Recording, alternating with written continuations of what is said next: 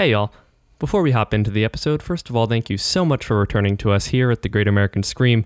Second thing, I have tragically lost Michael Segudo's beautiful re-recorded intro for us, so for the next 3 weeks, you'll be hearing me intro the podcast instead of him, or whoever we get to record something in this trying time. Without further ado, this podcast is about getting spooked for fun, and the hosts aren't associated with the attractions discussed in any way, except for all those skeletons in my closet. Some of the topics we discuss may go from ghoulish to ghastly, so viewer discretion is advised. Welcome to the Great American Scream.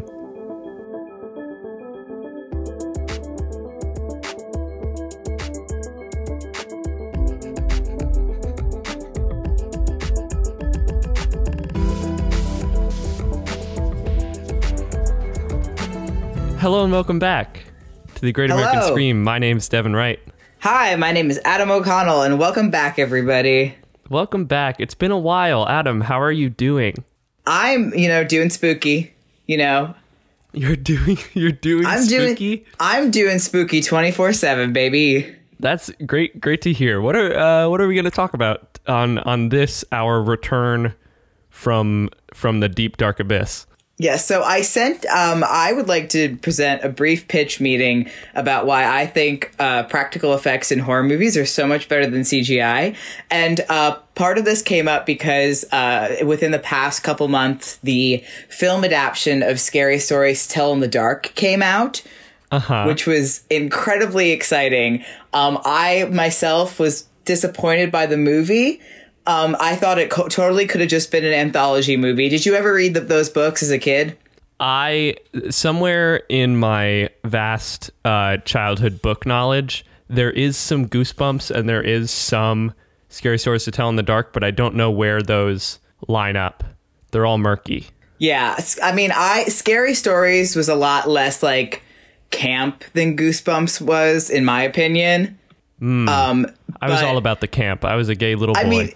Yeah, I'm all about the camp now, but at the time I was really I was a little Wednesday Addams child and was really into Courage the Cowardly Dog. That was my jam.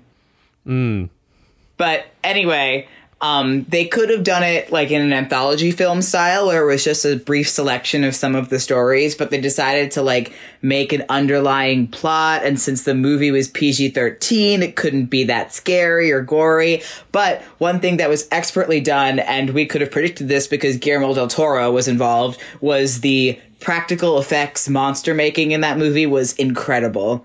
The full body suits and the prosthetics. And it was disappointing to see that some of it ended up getting CGI'd over just to add more effects. And I know that the technology is supposed to be a lot more advanced, but honestly, I've never seen I don't think I've ever seen CGI in a horror movie that was that wouldn't have looked better if it was a practical effect. Yeah, I think this is it's a discussion that is getting even more nuanced as time goes on and tech gets even better.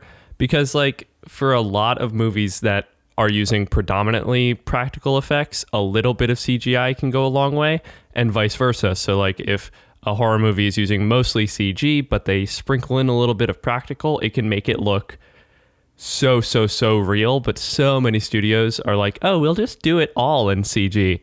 Yeah, and it's a bummer. Yeah, it's a bummer for sure. One of the... You assigned me homework. Yes, I was just about to bring that up.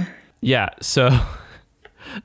Let's talk about the Watch Mojo, the top scariest monsters and the top least scary monsters first. Yeah, I mean, when you watch those videos, it's pretty clear the delineation between one of those lists has a lot of practical monsters, and one of those lists has. And I don't want to dunk on CGI either. Oh, for sure, but there definitely was. I think we can dunk on older CG. It was necessary, but we can say it looks pretty bad because what I want to talk about, Watch Mojo's great. I enjoyed those videos, but I was just listening to the lovely people's voices and I kind of I drifted off. But the two Mummy videos that you sent me, and I've watched, so one clip was from the original Mummy from 1932. 1932. And the other one was Dwayne the Jock Ronson in The Mummy Returns in, what was the year? 2001. And one of them was completely practical, and the other one was a head.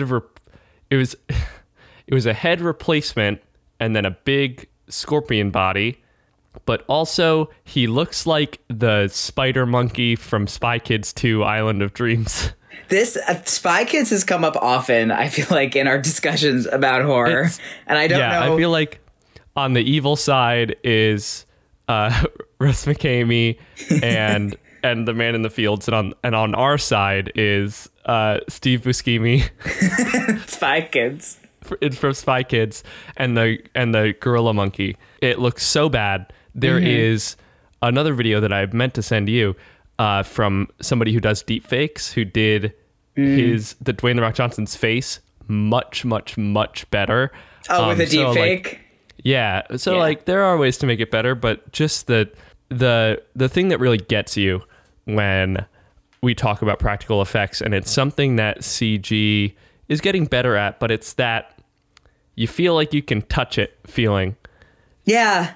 And in something like Avatar, feeling like you'd be able to touch it versus not, it's not that big of a difference in terms of immersion. Either way, you're like, oh my God, this is so beautiful. But for horror, if you don't feel like you could touch a thing, it's not going to be as scary. Yeah, I agree. And it's not just kind of like the CGI is like the breaking point of scary versus not scary, because there's some very scary CGI based monsters, and then there's some very non-frightening non-CGI monsters. One that comes to mind is the Leprechaun from the Leprechaun movies. Not to dunk on Warwick Davis, because Warwick Davis is incredible, but the Leprechaun is not scary. His beautiful little Irish son is not scary. He's not scary. So I would like to talk a bit more about like what makes our favorite monsters scary versus not scary. And a lot of that lies in the creature design, which I think is sometimes overlooked in modern film, as in like creature design has to have deep storylines behind it. You can't make something scary just to, we're just going to make it look scary by adding blood or adding whatever. There has to be, I think the deeper that the storyline that's carried through the creature design is, the scarier that monster is. And that really comes to fruition in the 1932 Mummy, just the way that he looks and the way that all of the things on him make so much sense, the way that the wrappings are, and the way he kind of evolves back into a human throughout the course of the movie, and then devolves back into a mummy. So those different stages of decay and stuff are really what I think brings that monster into the real world. And that can be said for all of the Universal classic monsters too. They invented kind of what we know as modern horror. Yeah, and I think what you're getting at is the way that so many monsters today have just as deep of lore and storytelling going on, but that line of storytelling doesn't go through the actual design, the visual design of the creature. Yeah, exactly. Like in something like The Mummy Returns in the 30s, you could tell that like the costume designer / the monster designer, which is what I hope to be credited as at some point in my life, saw the way the story informs the creature design. Yeah. Which is such a integral part. And it comes up whenever, like you and I in the theater world, it comes up whenever we are designing anything. So it will be interesting as we go on through to see how the stories, the larger stories being told, inform the design of the creature. Yeah, and it has to make sense. I don't know if you saw the Blumhouse Truth or Dare, that scary movie that came out a couple of years ago, but the big shtick in that was that whenever these like people were asking Truth or Dare and were possessed by this Truth or Dare demon, they would get this big wide CGI smile on their face, and like objectively, I guess it was kind of a scary face, but in the context of the story, it wasn't scary because it made no sense why they looked like that. Like there was no explanation. Right. And the scariest part of Truth or Dare is finding out if you're going to have to tell Jessica that you have a crush on her. Like that's what I'm scared of, is the social anxiety aspect. And the fact that movie didn't dive into it and instead went for demons, I think it was a real misstep on Mr. Blumhouse's part. On Mr. What's his first name? Jason? Mr. Jason Blumhouse's part. I have no idea. I think it's Jason, but I feel like a bad horror fan Halloween. For not knowing exactly. He was born Halloween Blumhouse. Blumhouse, man. Years ago. Blumhouse is, yes, Jason Blum. His name is not Blumhouse, Jason Blum. It's not Blumhouse. No, it's not Blumhouse. But anyway, so the Universal Classic Monsters, looking at them now, it's like, oh, that's not scary because effects have evolved so much since then. But in 1931, when Frankenstein came out, people were terrified. There were news stories. There was this one 18-year-old girl who reported being too afraid to go into her attic for weeks because she thought Frankenstein was going to be in there. She was just trying to get out of the chores. Grandpa told chores? her to go get boxes out of the attic, and she was like, I can't, Pap. I'm afraid Frankenstein's gonna get me. That girl threw us all for a loop. That's not a good bit. Anyway, but yeah, and they've evolved. So creature design has evolved so much since then, and monsters still make up a really big part of horror culture. Like a lot of it has shifted to kind of like ghosts or serial killers, but we've got Freddy Krueger, we've got Pennywise, and we've got that big monster in Cloverfield, the creatures in a Quiet Place. You don't ever see the monster in Cloverfield, right? That might be a bad example. Yeah, well, I think it can still be a good example in that. Yeah. The historical through line that we can draw is pretty. It's from something physical to something less and less physical, and while that makes the physical design of creatures a bit different or even non-existent in a thing like A Quiet Place, it's still like fascinating. Yeah, like Pennywise is not like. If we're going to talk about Pennywise is not a clown. Right. He's this eldritch god, but the way that we are scared by him, or at least the kids are scared by him, is by taking the physical form of Tim Curry, which is the most terrifying of all. Yeah. Of all the clowns. And like you said, I mean, monsters are still such a big part of horror culture, but I wonder how much of that has become. I mean, we've done it on the podcast of we're almost friends with our good monsters now. Yeah, and that's what makes a good villain and a good monster is that they're scary, but you also kind of feel for them. Like you when you watch a horror movie, like you kind of want Leatherface to win, like a little bit. Yeah, I guess that might be where I can find some enjoyment in horror movies. As we've talked about, I'm not a big fan of horror movies.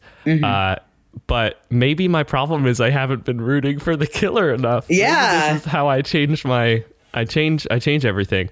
You have to take a walk on the wild side.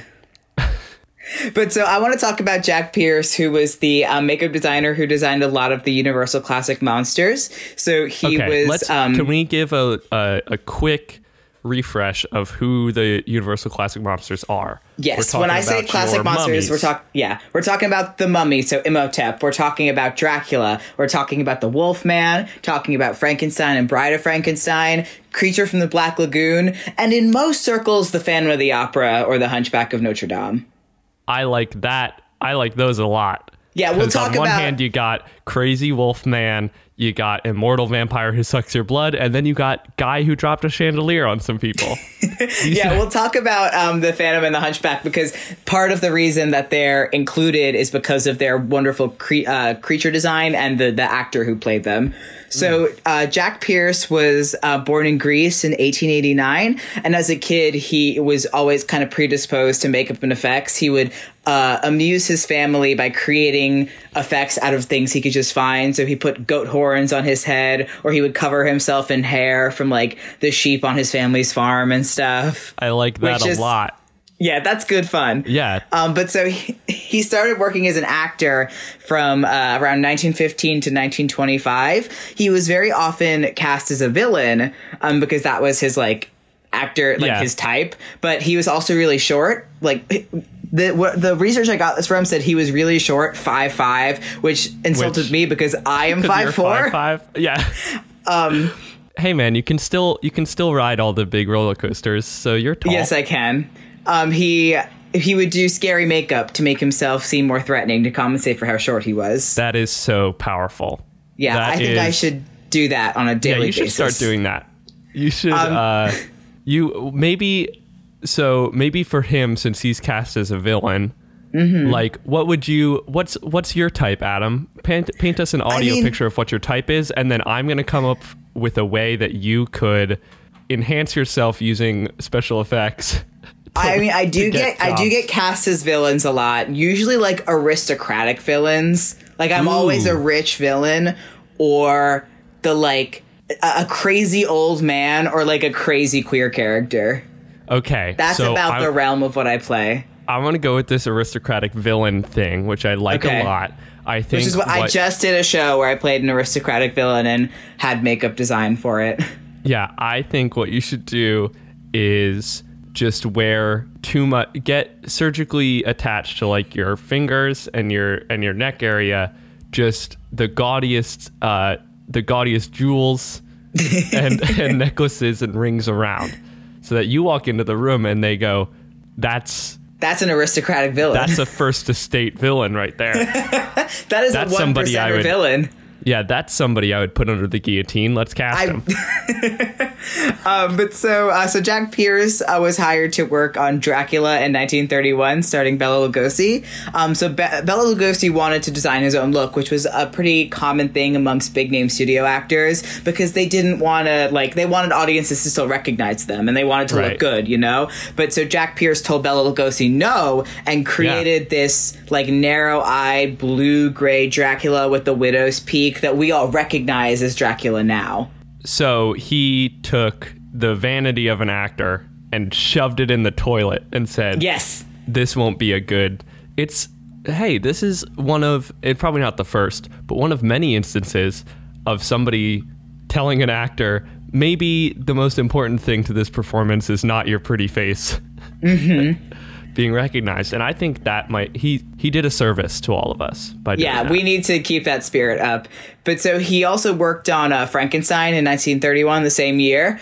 So Frankenstein is green in most, like, when you see Frankenstein or when you think of Frankenstein's monster, you picture him as green with the bolts on the neck and the big square head and stuff. It's because technically in this movie, he was green. He was not supposed to be red as green, but since the film was in black and white, they used this green grease paint because it looked this ghostly dead gray in the black and white film. So once like color photos and color restoration started to come out of this film, people were like, oh, he's green. So Frankenstein's monster is green. In the book, he's yellow, like he's got like aging yellow skin that's stitched together and this long black hair. So he doesn't look anything like that in the Mary Shelley novel. Can we talk, do you ever hear a mandala effect of, I always thought Frankenstein's bolts were in his forehead. I think I feel like I know that they were in his neck, but I feel like that's also something that people probably put them in his forehead too. Okay. I was worried that I was from an alternate dimension for a second. I feel like that's valid. They made his forehead prosthetic out of cotton and spirit gum, and then they would just glue it onto his head throughout the day. That man was finding pieces of cotton on his forehead until he died. So some of the makeup that was later used on this actor, Boris Karloff, was found to be toxic. Probably the grease paint, which it happened a lot in old Hollywood. It happened to the actor who played the Tin Man in The Wizard of Oz. It happened in our middle school. We all had to get the asbestos out. It happens. Oh. Yeah, I know. Some girl in my high school got sick because on Spirit Day, she painted her face yellow with acrylic paint. Oh my God. It was very bad. But so, that kind of grease paint isn't used anymore. So the whole process for Frankenstein took about 6 hours at first, and they got it down to 3, which is also common as makeup artists get better at putting on the stuff. It'll get a shorter time. They also used mortician's wax on Boris Karloff, which is a wax that is used by morticians and people who work in mortuary science and funeral homes to sculpt the features of dead bodies for funerals. That's what you should put on your face when you walk into auditions. Mortician's wax. A stronger brow. Yeah. Almost Frankenstein-like. Yeah, so much was put on Boris Karloff's eyes that he could barely see, which I imagine may have informed his like hobble or the way that his character moves. Shamble. That's in the book actually he had a beautiful gait. He walked like an aristocrat, but because the actor couldn't see, he had to shamble around. Now, this is mortician's wax, which I got confused. This is not to be confused with adipocere or mortuary wax, which is an actual waxy substance that can form on dead bodies if they are buried in wet and human environments, that actually kind of transforms the fatty tissues of the body into soap. And there is a exhibit at the Mutter Museum in Pennsylvania of a woman whose almost her entire body was made into this adipocere soap, and she's called the Soap Lady. I like that. Soap Lady is now a part of our team. On our team, it's Steve Buscemi and the Soap Lady. Yeah, Soap Lady is neutral good. Yeah, Steve Buscemi is chaotic good. Going over to my genre of media in Fight Club, I think they use mortuary wax because when they kill the people to make the soap, or they cut off what do they do for? I don't remember.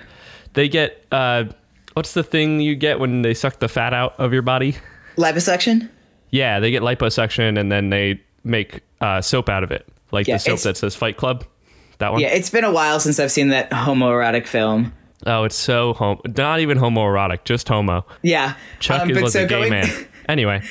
Going back to The Mummy in 1932, so the way that they designed his look is the material that he was wrapped in was treated with flames and acid to kind of age it properly.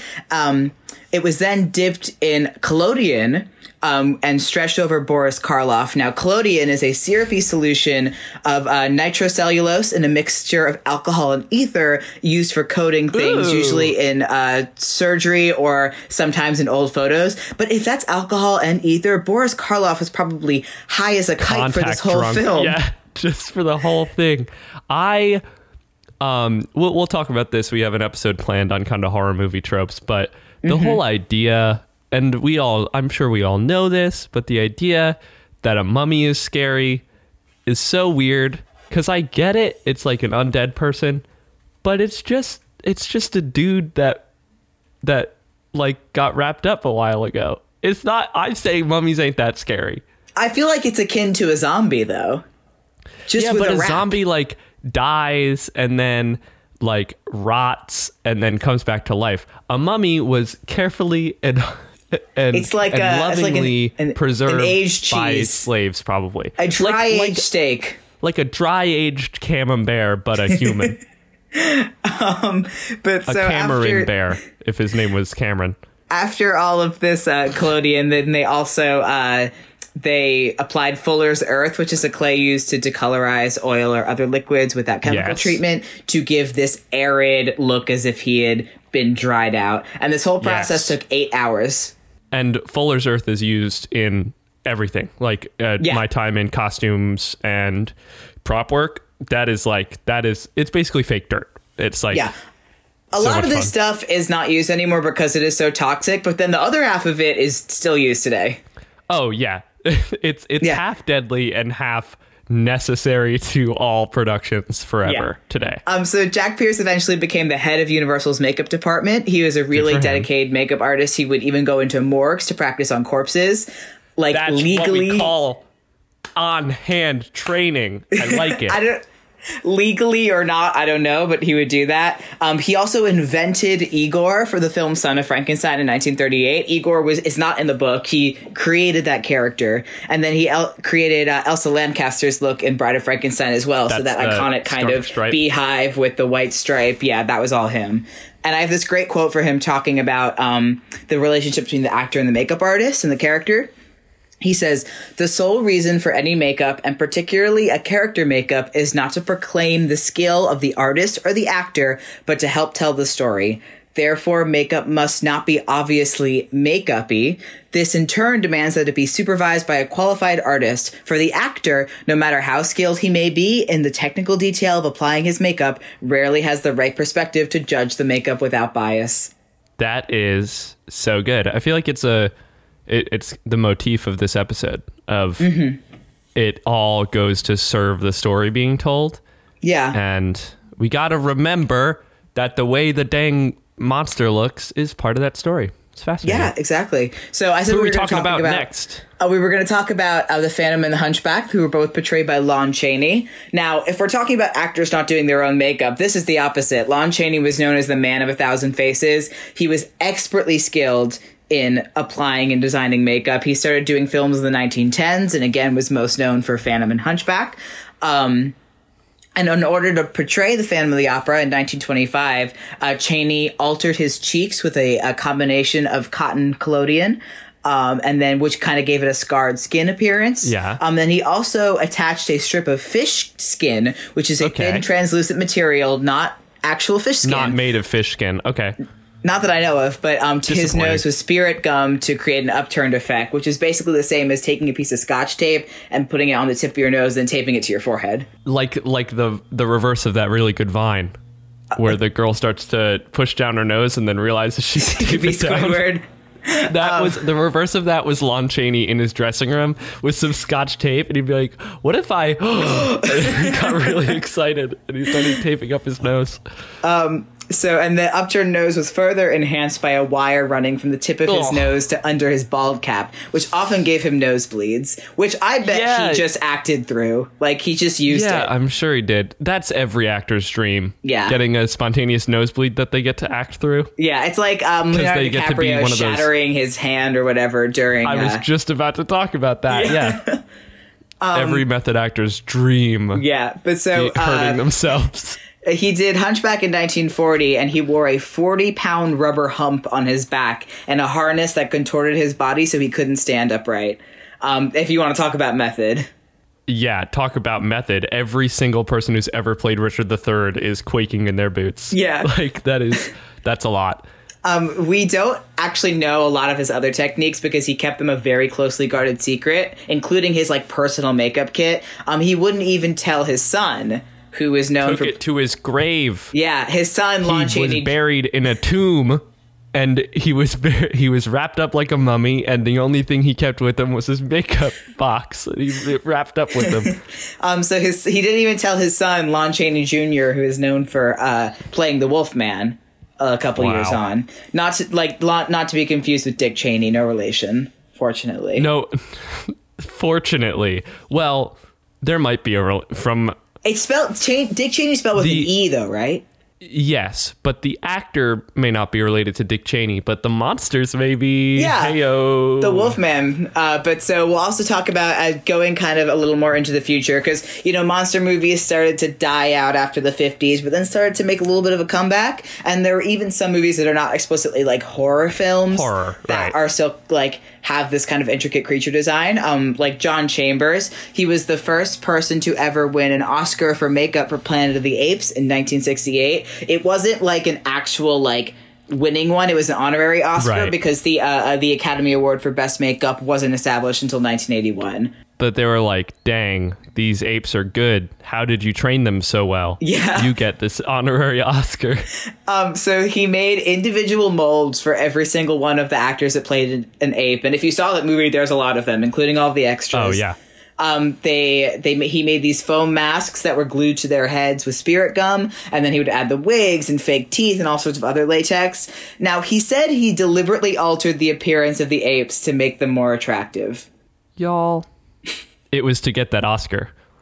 He was like, I know what'll get that. If they're a little sexy. I know what'll get the Academy. Yeah, I know what'll get the Academy all riled up. If I make them, I'm going to bleep this. If I make them super then I'll get the Oscar. If they're a little sexy.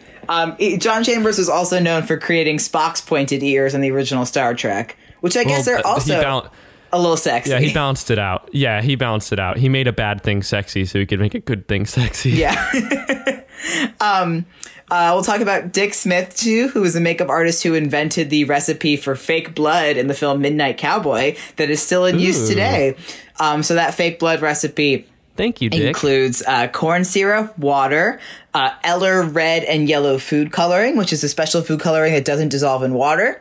Methylparaben, which is a food preservative commonly used in other makeup to keep bacteria and mold from growing. He also used Kodak Photo Flow, which is like a wetting agent that you would, like, if you think of a dark room when you dip the photos in, which makes this fake blood poisonous. So do not eat this fake blood. Do not drink this blood. There is a ton of edible fake blood on the market, though. If you get any stage blood, most of it is edible and also often flavored. Like the Ben Nye one is tastes like peppermint, and the they say it does, but it tastes like if somebody took like, I don't know, what's like like literally a flavorless syrup, ate a mint and then spit into it. That's what it tastes like to me anyway. Well, the Meron one, which is what I used for my last Halloween costume, tastes like cake batter. Ooh, that's fun. Which I feel like is a Does complicated it have little cake specks in it? Like flavor. Cupcake? It's a very complicated flavor for fake blood. Yeah. It seems like that's a lot of work. Not related to making it look like blood. Just especially because if you're going to make it edible, you don't necessarily have to make it flavored. Right. That's true. That's very true. You know, I guess it's fun. It's a fun little treat. It's a fun little treat. All right. What else did this man do? Yeah. So he also pioneered the technique for making masks by layering pieces over the actor's face instead of making the whole mask at once, which is like how everyone makes masks now. And then he also worked, if we're talking going back into the realm of horror, he worked on The Exorcist in 1973, and he transformed like cute little Linda Blair with her little pigtails into an absolute demon. Yes, doing the Lord's work. He tried 6 different looks. The first one he made was kind of like a witch look with like a hooked nose and like black lips. And Dick Smith hated it, said it was terrible. And then they worked with one for a while they were filming, and they decided that the dialogue of the scene, like her face wasn't horrible enough to match the dialogue of what they were talking about. You're which is going back to tying into going back to talking about tying it into stories. So they decided that her disfiguration should come from something she did to herself. So that infamous scene where she masturbates with the crucifix, they decided that let's make these gashes and scars on her face that look like she used the crucifix to like hack at her face and scar herself. Even though we never see that happen in the film, and we might not even think of that in our brains, but just that connection makes it look a lot like more realistic. Yeah, the idea of we're going to make this makeup effect and we're going to inform it by another scene in the movie, even if the audience doesn't make that connection consciously, they make it subconsciously. And I do think with that last paragraph, we earned ourselves the explicit E. Hey. Yes, we did. Yay. But so he also created her like freaky tongue where she like sticks her tongue at her, that long gray tongue out at the priest, and the contact lenses, which she wore several different pairs, one that made her eyes all white, one of the yellow ones, and he had to numb her eyes before she put them in because her eyes would like freak out so much. For the scene where she vomits profusely, he created a special device with a tube and a nozzle. It would be like hidden behind her head, and then there were parts attached to her face that looked like her skin, and then the nozzle went into her mouth, and it was attached to a pump full of hot pea soup. Hot pea soup. There's a great video online of them doing the effects and makeup test for this, where Linda Blair or her double is sitting in a bed in full makeup, full costume, vomiting profusely on this man who is in like a full black hazmat suit and is just sitting there and occasionally taking notes. It is so funny. It's when the flu hits your high school class, you still gotta take those notes. In Nightmare on Elm Street in 1984 is also a great example of some cool makeup design. The whole movie was super innovative in the way they did their practical effects. Like when Nancy is running down the stairs and they're melting, that was done with colored pancake mix. Yes. The scene where Johnny Depp is eaten by his bed and then a volcano of blood spurts out was my favorite scene in any movie. Yeah, any movie where Johnny Depp gets any scene where Johnny Depp gets eaten up and is not in the movie anymore. I love it. That's my favorite. So the whole room, the set of his bedroom, rotated upside down. So that way they weren't shooting blood up, they were pouring it downwards. Down, yeah. So Freddy Krueger was created by David Miller, who also worked on the Thriller music video, all the zombies in that. He based all of the photographs on the burn victims from the UCLA Medical Center because Freddy's backstory is that the parents of the neighborhood set him on, like, incinerated him, basically. Yes. It took about 2.5 hours to apply. And then Wes Craven, his original concept for Freddy was that he had this, like, exposed skull and teeth on the side, and he had pus running out of sores. And then David Miller was like, it's 1984. We can't do that yet. Not yet. I think that actually that concept informed the design of Two-Face in The Dark Knight with the exposed teeth on the side. Oh, yeah. And as the technology continued on, but right. David Miller was like, sorry. An example of good CG horror effect. Oh, yeah. Two-Face in Dark Knight. Another really like primo example of good practical effects is The Thing, John Carpenter, 1982. This is a horror movie I have seen. Oh, yay! I'm so happy you've seen this one. The makeup effects, the makeup and effects crew worked for like 14 months around the clock for this film, which has incredibly impressive practical effects, completely practical, all designed. It was headed by Rob Bottin. I don't know how to pronounce his last name, but he also did Seven, Fight Club, RoboCop, Total Recall, The Fog. So one of the most iconic... Legendary 80s designer. Oh, yeah. Everything. One of the most iconic scenes from that movie that he designed was the defibrillator shock jump scare scene. So the way he did that was... if you haven't seen the movie, somebody goes to give... a character a shock with a defibrillator, and he's actually the Thing, so his chest opens up and then clamps down on the guy's arms. Yes. So he created a entire fiberglass dummy of the actor, which had the fake chest, and that he mimicked exactly the actor's chest hair pattern. And then installed a hydraulic rig while the actor laid underneath the fake chest so that he could still emote and stuff. And then the chest would clamp down on the other guy's arms. And for the next shot where the arms are teared away, they used a stand-in that was a double amputee wearing a mask of the actor's face and fake arms. That whole 30 seconds took about 10 hours to set up and shoot. Yeah, that is an example of practical effects taking way more time and way more effort than CG more time ever would, but that scene is even though today you're like, oh, it's 1980s effects, you can kind of tell, but I think that's one that kind of still holds up. Yeah, it's still so a lot of this movie visceral. Some of the materials that they used on set for this film included rubber foam, latex, fiberglass, plastic, gelatin, creamed corn, mayonnaise, bubblegum, and strawberry jam. Oh no, sorry, Adam. That's actually my grocery list. I don't know how this ended up on here. I'm sorry about that. Let me take that away. All right, I'm sick of these old people movies. Bring me into the modern era.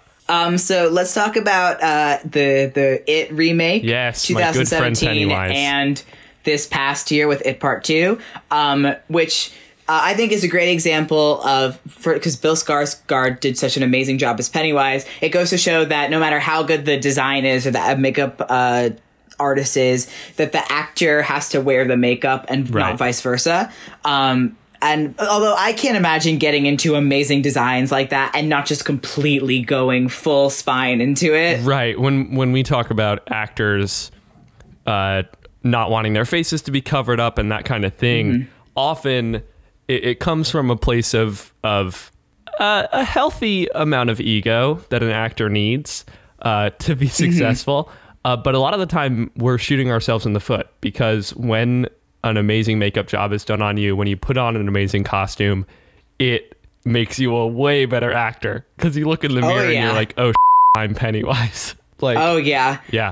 So his design started out taking about 5 hours to apply, and then once they got good at it took about 2 hours. His whole big bulbous head was one big prosthetic. That was actually just Bill Skarsgård. He brought that in. Since his head looks like the big buck teeth and the fangs that he wore were made to make him drool. So that way, when he's hungry for children, he would drool. But that thing where his eyes look in two different directions, that is all him, baby. There's a video of the director, I think, where he talks about the time Bill told them that he I thought it was that. Bill Hader. I think it was Bill Hader talking about it. Yeah.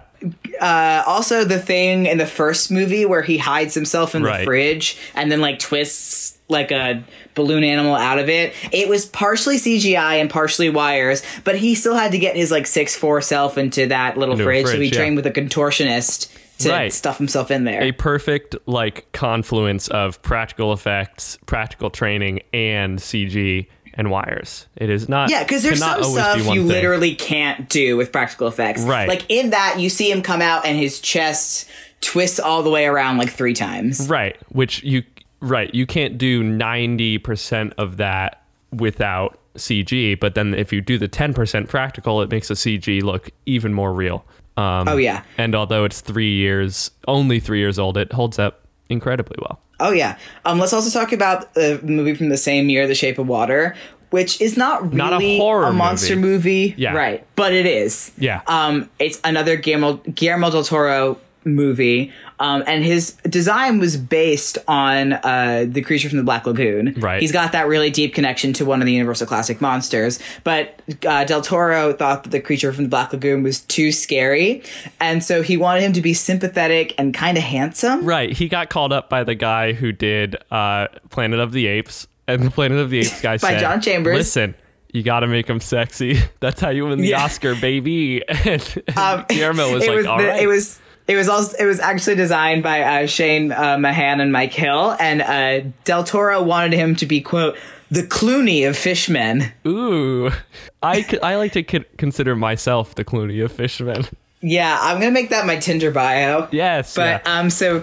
There was some very precise crafting to make him look like a fish, but also make him look enough like a person Right. without going into like Uncanny Valley territory. Right. So the Studio Legacy Effects built a full bodysuit for the actor Doug Jones. Yep. Doug Senator Jones, from who has Alabama. played... No, not that Doug Jones. Doug Jones has played a lot of movie monsters. The Bye-Bye Man, Abe Sapien in the Hellboy movies. He was the Fawn and the Pale Man in Pan's Labyrinth. That's range. Yeah, and he was Billy in Hocus Pocus. It's because he's a very tall and gangly man and a very talented contortionist. My calling. I found my idol. Doug Jones, if you're listening, I love you. Come be on our podcast. Yes, and Senator Doug Jones, if you're listening, you're also welcome. Yeah. So the suit that they made him was made out of foam and latex and had animatronic gills that were controlled from the outside, which has been another kind of invention in more modern monsters, is using animatronics. Yeah. They were used a lot in the Child's Play movies for Chucky and stuff like that, because that can be a great aid for things that might be too dangerous for an actor to do, or effects that, because they're still practical, but they're more machines than they are. And there's also, makeup. I think, as two people who enjoy theme parks and Disney, there is a certain amount of animatronic design that is super lifelike. But there's a point where you can get between lifelike and not lifelike that actually adds to the creepiness factor, like in Child's Play. Absolutely. Yeah. Yeah. So Doug Jones didn't have a lot of autonomy in the suit, and it was really difficult to be in because it was so skin tight. Yeah. And he had to be in the water for a lot of it, and it was quite cold when he was wet. So Yep. there were crew members that would cuddle him in between takes to keep him warm, which I really like. Yeah, I mean, if you want to cut, I mean, I'm sure a lot of people on Twitter wish that they were those cast members or those crew members. Yeah, to cuddle Doug Jones in between takes. Yeah, cuddle with the nice fish man. So there's a lot of other modern movies that are working with great practical effects and creature designs for their monsters.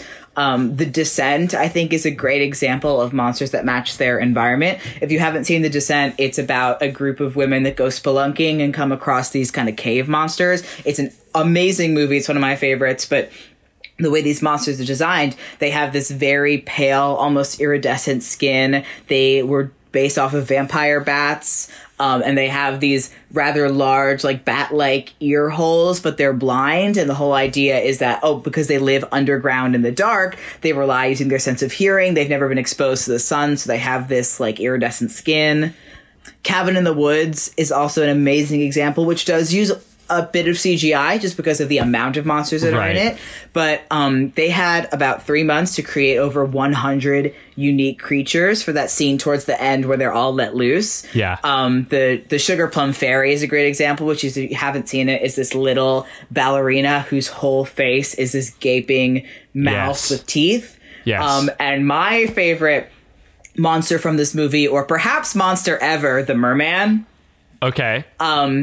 who was almost entirely practical. If you haven't seen the movie, there's a gag where the people who spoilers for Cabin in the Woods, the people who work in the office that are causing all of these monster movie things to happen are placing bets on which monster this group of cliche teens is going to activate first. And one of them is really betting on the merman and gets mad when they don't end up activating the merman. And he ends up getting killed by the merman later when they let all the monsters loose. Right. So the merman was a totally practical suit.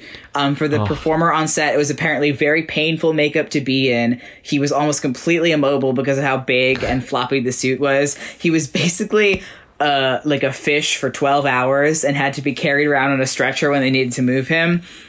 And then when he was laying on the floor in between takes, they would give him a little pillow and he would like curl up in a little fetal position and go to sleep. There's a bunch of cute pictures from the set of him napping, and then the directors would wake him up and go, "It's time to kill." There's so many layers to that are all just so lovely. Yeah, and they added this blowhole last minute where they were filming and deciding, they were like, hey, what if when he's eating this guy, a bunch of blood comes out of a blowhole? So they created this practical blowhole effect that just, when they were filming it, spurted blood for like a minute and a half, even after they cut. Very good. And then a really fun fact is that the makeup and effects on this movie were worked on by Heather Langenkamp, who played Nancy, the main character in the original Nightmare on Elm Street. Yes. We love to see career crossover. Yeah, I love that she's still working on horror and stuff. Yeah, I absolutely think that the most integral part of creating monsters is tying them in closely with the story, deciding why they look the way they do, which is why a lot of creatures kind of like, I use the Bye-Bye Man as an example. There's no real reason the Bye-Bye Man looks the way he did. They just made him to look scary. Right. And I think that the scariest part of many creatures is not only the way they look, but the entire story surrounding them. And when the story surrounding them informs the way they look is even scarier, which I think is... Yeah, absolutely. Yeah. I mean, that does it for my notes about... That does do it. Making monsters. I'm trying to think of my favorite monster. Just like in any horror movie? Yeah, in a horror movie. And I think it's capitalism. I think that's my scariest monster. Yeah, I think I gotta give it to the merman from Cabin in the Woods. All right, so he's amazing. The two scariest creatures. That actor wants to be on our podcast too. If the merman actor wants to be on our podcast, merman, too, if you're out there, you're welcome. And Doug Jones. Capitalism, you're not welcome. No. All right, thank you so much for listening. Yeah, to this our return. Thank you for to coming back on this journey. Yes. What do we gotta pimp? Our website is greatamericanscream.com. You can subscribe to us wherever you get your podcasts. iTunes is preferable. You can rate and review us there. That really, really, really helps out. You can tweet about us with the hashtag TGAM. And what's our Twitter? Our Twitter is at Great Scream Pod, P-O-D, and you can also check us out on Facebook at The Great American Scream. We want to say thank you to Michael Segudo, who did our intro bit. Yes, and we'd also like to say thank you. I gotta find it.